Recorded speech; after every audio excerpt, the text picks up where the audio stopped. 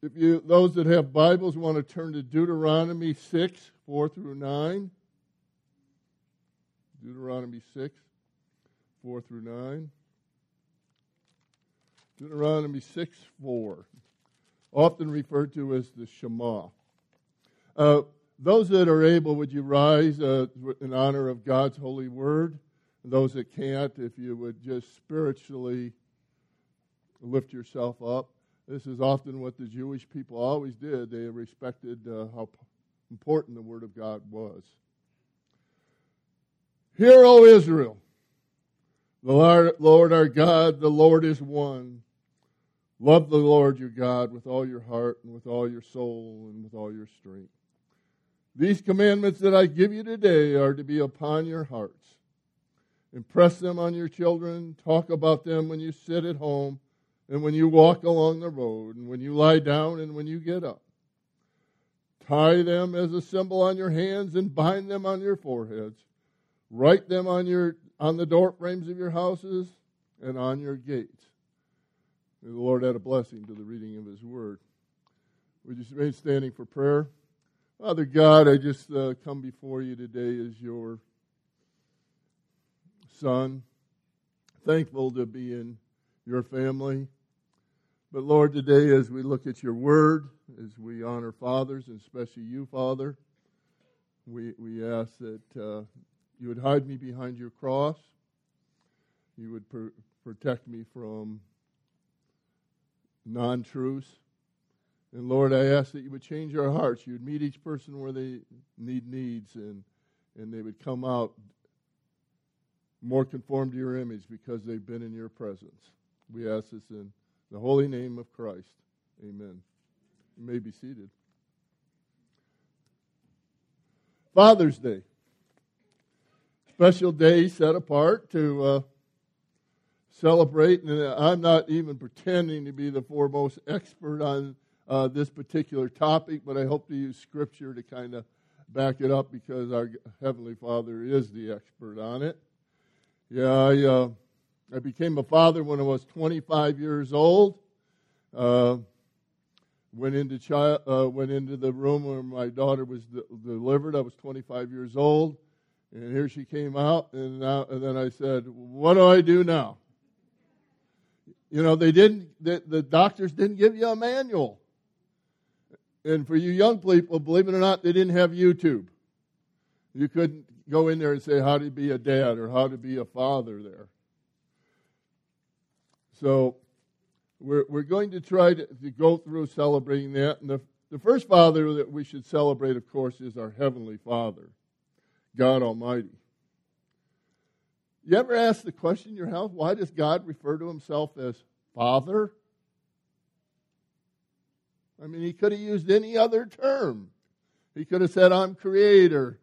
He could say, I'm the Almighty One. I'm the Sustainer. I'm the Master. I'm the omnipotent power of the universe. But no, He says, I'm Father. Okay?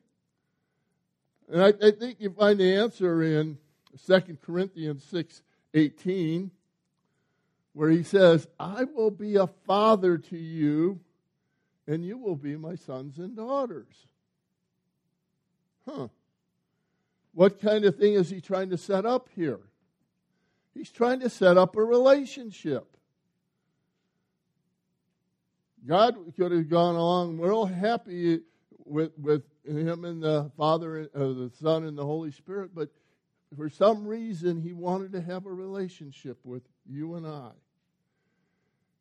And He called us son and daughters, and Him the Father. In John 1:12 and 13, He says, for those who believe in the name of Jesus Christ, I give them the right to become the what? His children. His children. It's all about a relationship, a strong love relationship. What's the other term He calls out His church to be besides sons and daughters? He calls you the what? The bride. Now, there's no closer relationships between a bride or sons and daughters. And this is what God was talking about here in this. And of course, on this date, we want to celebrate our earthly dads as well. You know, my loving dad, he taught me how to ride a bike and how to fish and how to hunt, how to drive a stick shift, even how to shave, you know. But the thing he taught me most of all was he taught me how to love my family. He passed that on. At a very young, early institute, he taught into me that you honor your wife to be by waiting until you get married. And I was able to do that in a time and day and age where that wasn't going on in the 60s. So today I thought we would honor our biological, or in some cases it might be a stepdad or something like that. Does anybody want to share a testimony of why your dad was special to you or a special memory? I'll give you, you just stand up and say it out. Anybody want to do that? Steph.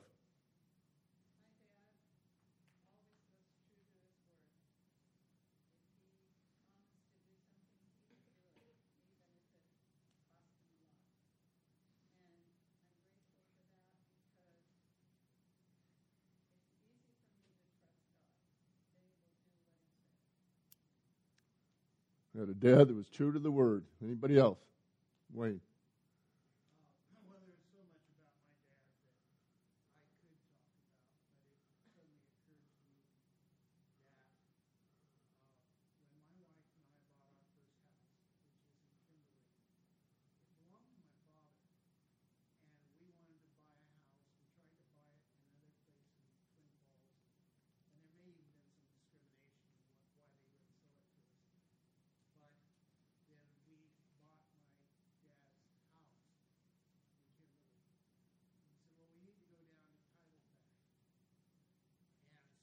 need to go down to title back.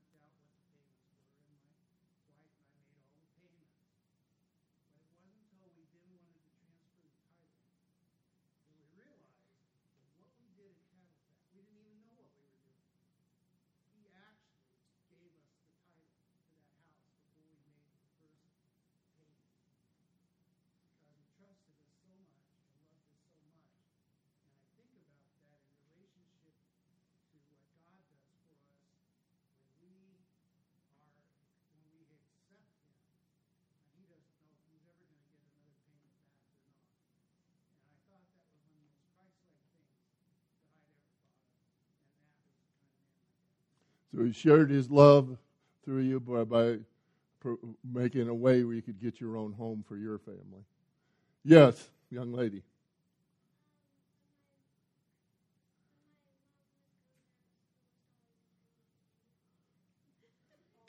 I couldn't hear it. Somebody say it. Could you say it louder or somebody repeat it? Okay. Praise the Lord. Anybody else like to share? Yes.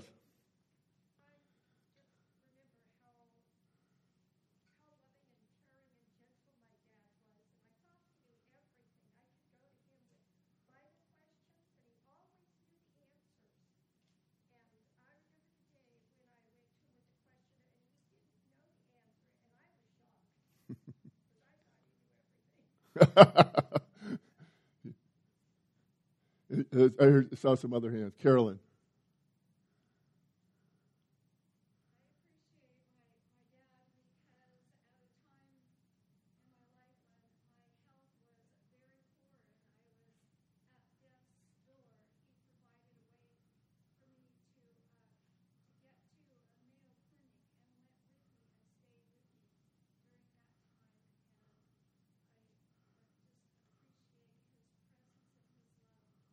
Amen. Anybody else? Yes, Dale. Fire Dale. Fired up, Dale.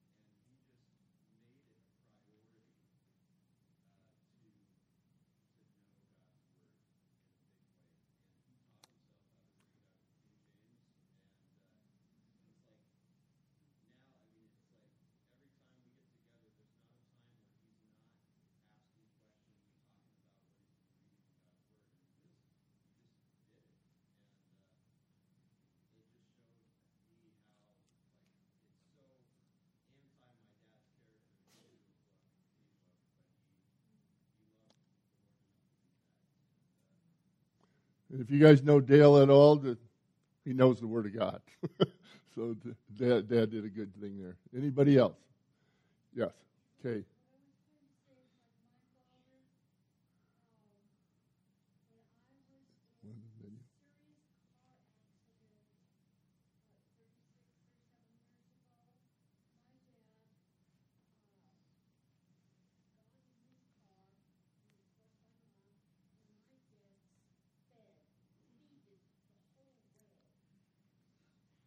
Amen.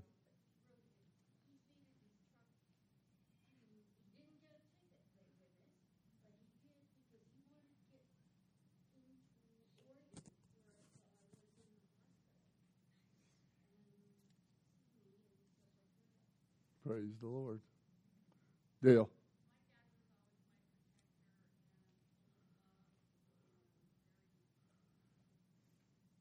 Protector, huh? Sally.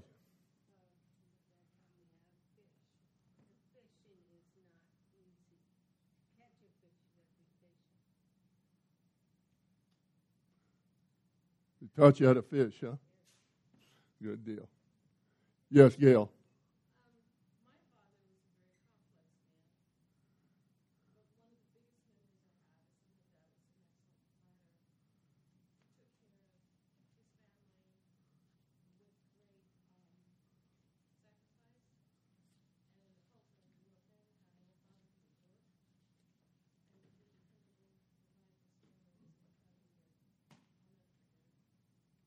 Okay, good.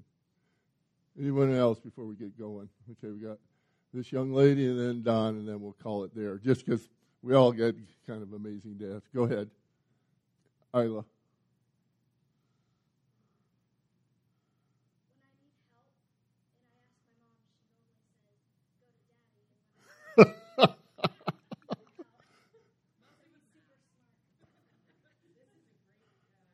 Well, at least Mom's smart enough to know that Dad will do it. So,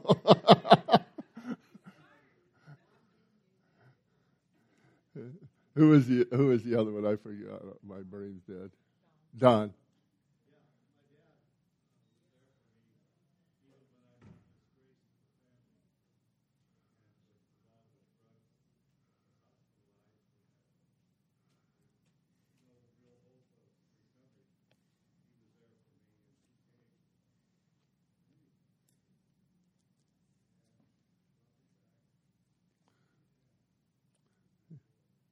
Amen. So if you get a chance today, if your folks are still alive, call them up and say thanks. I got a good message for my son, and I appreciated it. Going back to the Shema, it tells us at least three things that as a dad we should be doing. The first one, he says, love your God with all your heart, your soul, and your strength and your might. Basically, he's saying love God with all that you have. Because he knew that as a leader of the family, that if you love God, it was very likely that your family would learn to love God as well. He also tells us to meditate on the Word of God. He said, put it in your hearts. He not only told them to put it in the hearts, God actually... sometimes we think people are kind of strange that have the T-shirts and the hats and the bumper stickers. But what did he tell those people? He said, I want you to wear it on your forehead. I want you to wear it on your wrist. And they would literally have these little leather boxes that would put Scripture on there. And if you had Scripture taped to your forehead, I think you would think about it.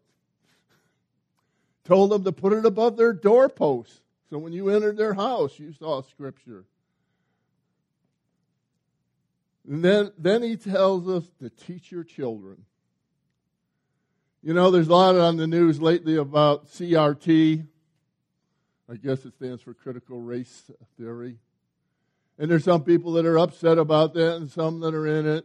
Some are upset in schools they teach evolution. Some they're upset about this and that. But that's a cop-out in my eyes. God tells you to teach your children at home. Teach them what is right. Teach them what is true. it's not really up to teachers to raise your children and form their what they believe. When does he say to do this? He says to do it when you wake up. Do it when you go to breakfast. Do it when you go to lunch. Do it as you go to work. Go as you walk along. Go it right before you go to bed. Basically, he's saying as long as you have breath, you should be teaching your children about God. It's not a Sunday job. When to do it, he says, you can never do it when they're too young. I've been going to a Bible study for the last couple of years at Pastor's house, and the Tannises always are there. But guess who's always with them? Eden and Griffin. They're always there, and they're always listening. And sometimes they give smarter answers than we do. But they're there. They're soaking in God's Word. They're seeing that it's important to their parents. I did the same thing. We dragged our kids, and they'd fall asleep in them and everything else, but they were there. Some people thought I was a little loony. I made my son start going to men's prayer meeting when he was 8 years old. But at those prayer meetings, one day, a superintendent of our district, God told him that he called him into the ministry. And today he's the pastor of a pretty large church. But he didn't want to go to those. But, as he was there, he became more comfortable with praying and so on and so forth. And where do we do it? Everywhere. Dads out there, moms too. Being a Christian mom or Christian dad is not a temporary job. It's not a Wednesday job or a Sunday job.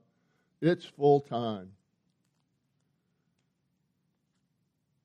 But God can work with us. He doesn't expect us to be perfected.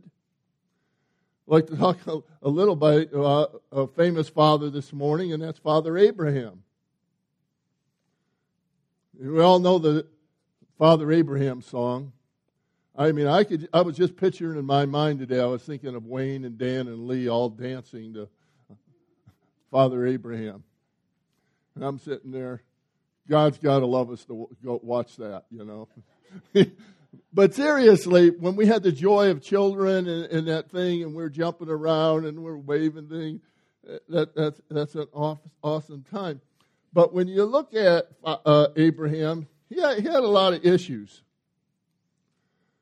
He just kind of shows up in Scripture, and God kind of talks to him, and he says, at that time he's Abram, but he says, Abram, if you'll leave your family, you'll leave the land you live on, you'll leave the people that you've known your whole life, and go where I tell you, Canaan, then I'm going to bless you.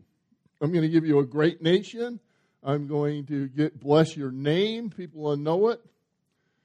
And all the peoples of the world will be blessed through you.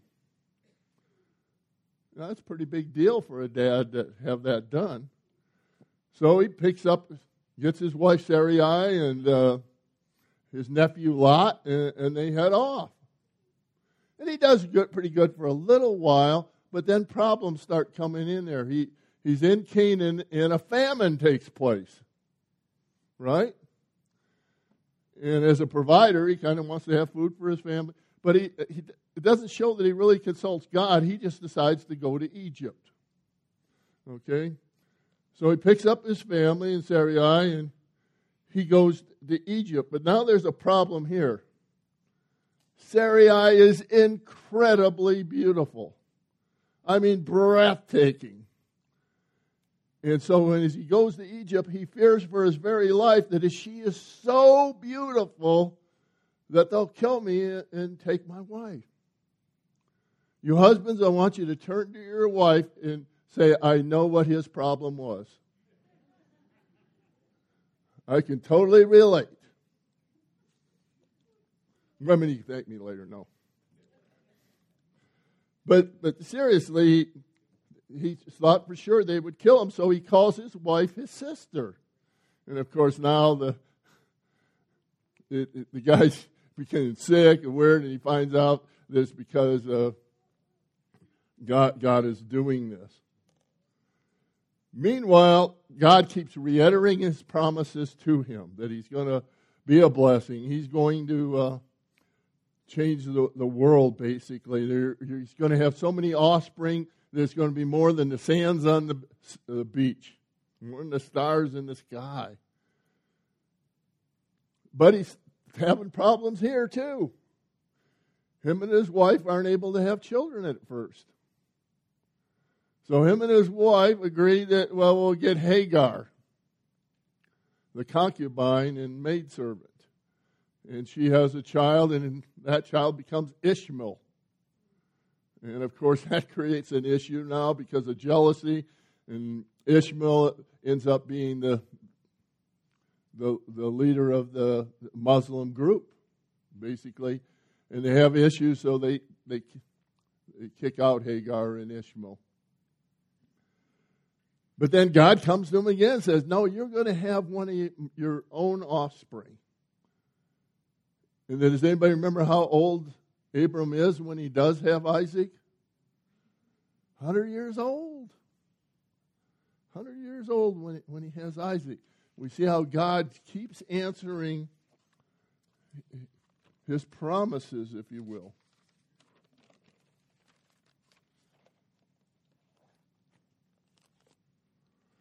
But then, here he is. You can imagine having a son at 100 years old, and this guy becomes the apple of your eye.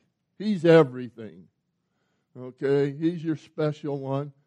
And then God talks to him, and again he says, Abraham, I want you to take your son Isaac and offer him up as a burnt sacrifice. Oh, geez. That's a pretty big deal for God to answer this.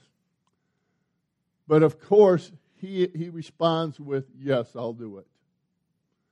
And it talks about in Romans 4 how Abraham was a man that is lifted up because of his faith, not of his works, but because he believed God. He trusted God in what he said.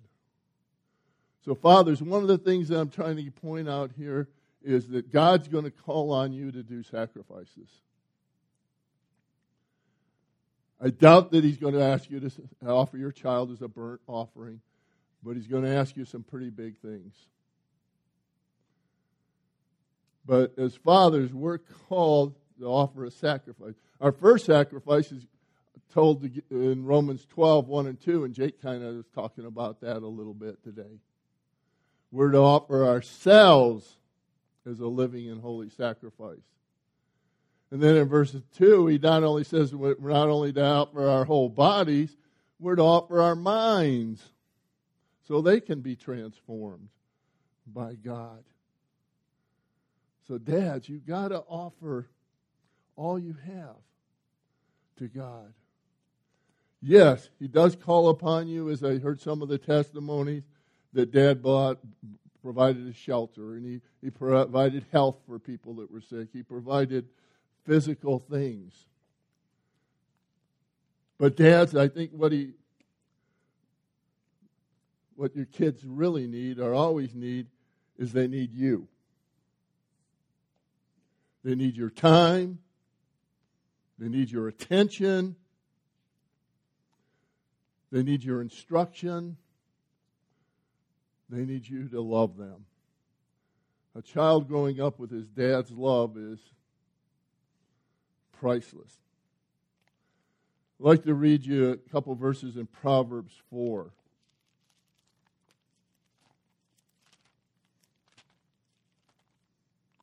Proverbs 4. Verses 1 and 2. Listen, my sons, to a father's instruction. Pay attention and gain understanding. I give you sound learning, so do not forsake my teaching. Skipping to verse 4. All the verses in between are good too. He taught me and said, lay hold of my words with all your heart. Keep my commandments and you will live. Skipping to 6. Do not forsake wisdom and she will protect you. Love her and she will watch over you. Wisdom is supreme. Therefore, get wisdom, though it cost all. You have to get understanding. We need to point out that the children need to get that wisdom. And fathers, you're to provide that. Even if your mom tells you to go ask dad for it. But no, this is said to moms too as well, okay? Fathers give valuable gifts. It's probably an old illustration, and a lot of you have probably heard it. But there was a man that he was a drawbridge operator, I think in the Bay Area or somewhere like that. And his job, of course, was when large ships with people would come through, he would raise the drawbridge so they could get through there safely. So one day this man takes his son with him. Takes his son to work with him. This is just a 7, 8-year-old boy. And they're kind of bored. He's just sitting in that little room where they operate the drawbridge. And the son says, "Can I go play around on the bridge?" And he allows him to do it. And he looks over there on the far side, and he sees his son is climbing around in the giant gears that mechanically lift this drawbridge up. And the father's just kind of not paying much attention. Then here comes a big cruise liner. And I mean, it's full of people. They're all over the deck because they want to wave, and they're holding up drinks, and they're just having a good old time. And they're coming up to the drawbridge, and his son, he looks over, and his son's in the gears. And the father says, "What do I do?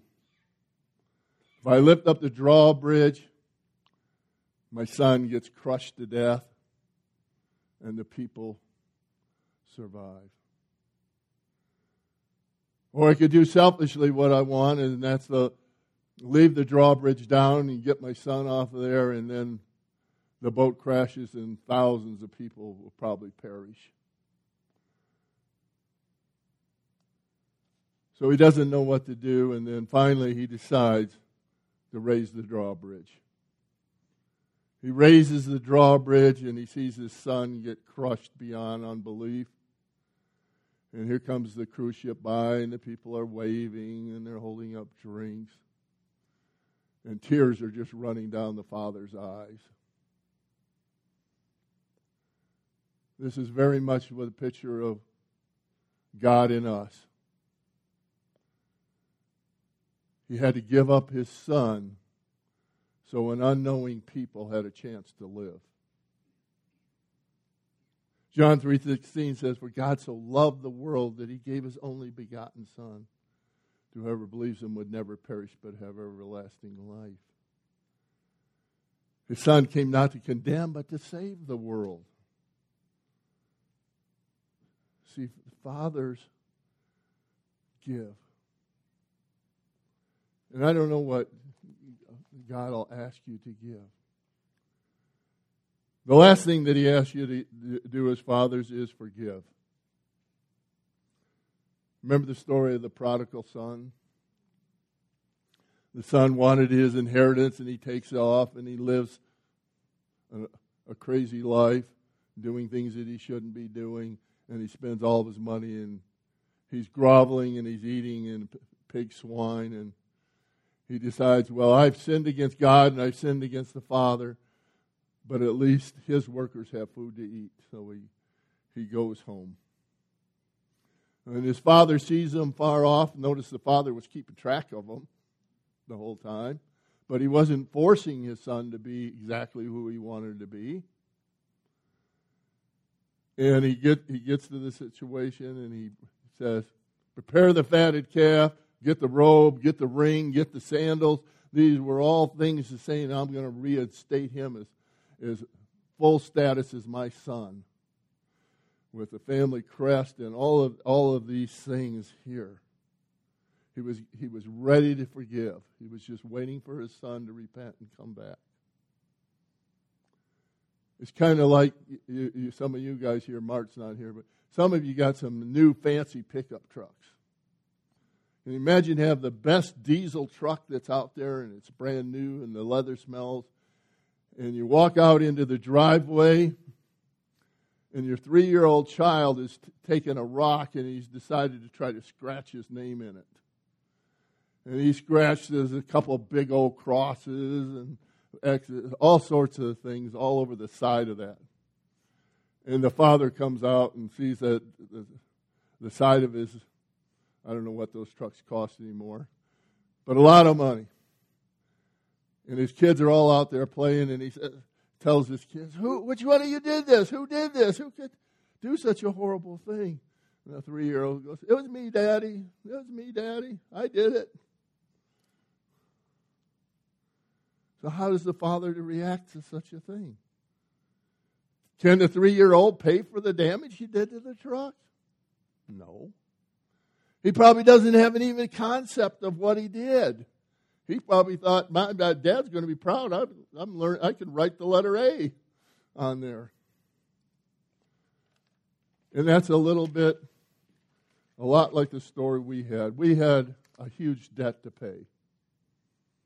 All of our sins were against God and God only. And we had no way to pay it, no way to do it. Romans 5:8 it says, for while we were yet sinners, Christ died for us.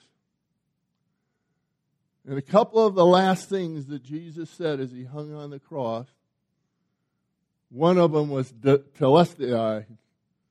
Anybody know what that means? It means it is finished. It is accomplished, what I did on the cross. And then he looked down at the people and he says, Father, forgive them, for they know not what they did. Father, forgive them, for they know not what they did. Fathers, we have to have that kind of heart. So I want to leave you with this, and I'm sorry it went a little bit long. But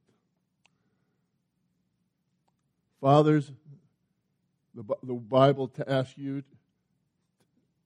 to love God with all of your heart, your soul, strength, and might. Then he tells us to give all you have and instruct. Give that all to your families. We're not to have any debt except love. And then forgive them as Christ forgave you. Father God, I just thank you for this time in Jesus' name.